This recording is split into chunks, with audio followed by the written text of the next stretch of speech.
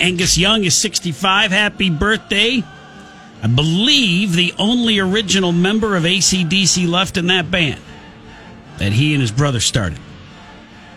Al Gore is 72. Also Rhea Perlman from Cheers and Mrs. Danny DeVito in real life. Well, she was, and then they got divorced, right? But now they're back together again. Why do I care? Gabe Kaplan, who played Mr. Cotter. Mind your business. Christopher Walken celebrating today. And also an actor by the name of William Daniels, who had a couple roles of note. He was Dustin Hoffman's dad's character in the movie The Graduate. But you might know him better as the voice of Kit on the original Knight Rider TV series. Michael, that guy, that was him. And he's how old? 93 today. So now he can get antique plates for that car. And himself.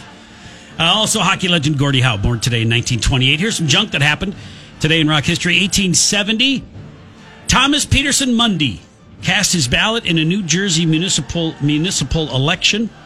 He was the first black man to vote after the 15th Amendment was ratified.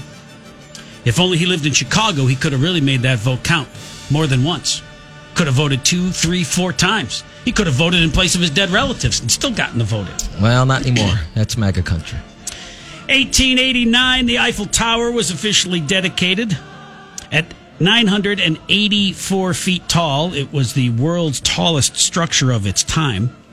It held the title until the 30s when New York City built the Chrysler Building and then the Empire State Building.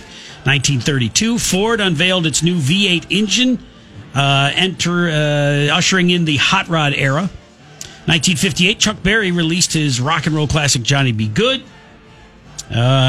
Kids, you probably know it better from the movie Back to the Future. It's the song Marty McFly rocks out to.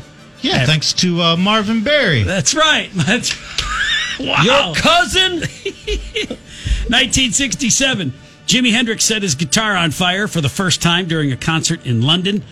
Years later, don't you wish that all of John Mayer's guitars would somehow spontaneously catch fire?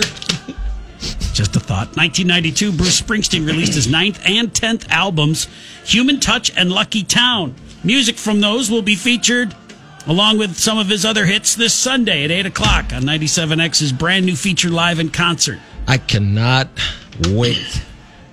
Can't wait. Also, Stevie Ray Vaughan, the Allman Brothers, and I believe R.E.M. featured in the first week.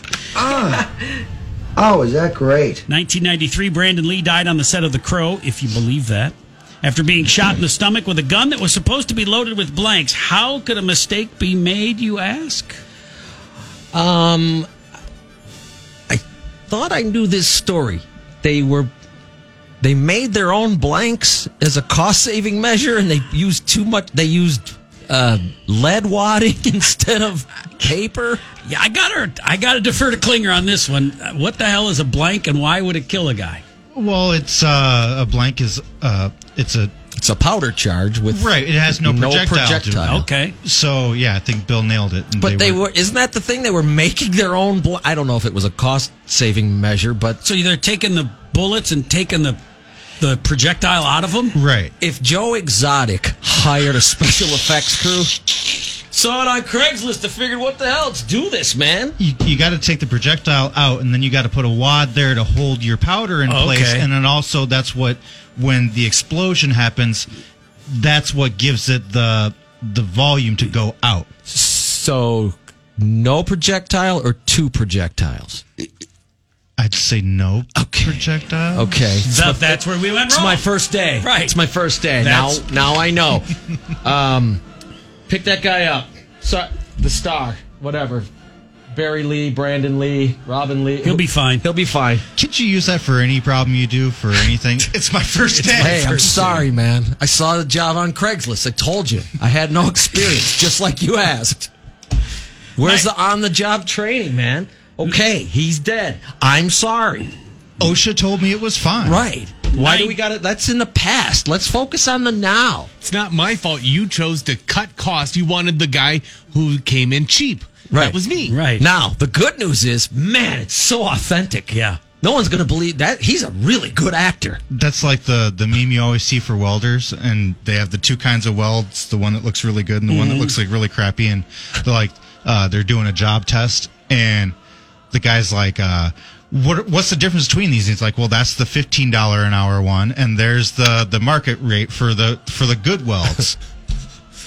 You get what you pay for. We're going to go with $15 an hour blank maker guy. Brandon, we're ready. Okay. 1995, Selena was shot to death in Corpus Christi by the founder of her fan club. That's not how you do it. That's not okay. It's my first day. First fan club. That's not how this works. That's not how any of this works. However, the good news is that Jennifer Lopez got her big break playing Selena in the movie. And that sent Jennifer Lopez's butt into the stratosphere. 1999, The Matrix was released, and finally in 2000, the movie High Fidelity. Every time I watch that movie, I like it more. I didn't like it initially, but I'm learning to appreciate it. John Cusack and Jack Black together. Now it's a Hulu series, right? You can watch starring Zoe Kravitz. That's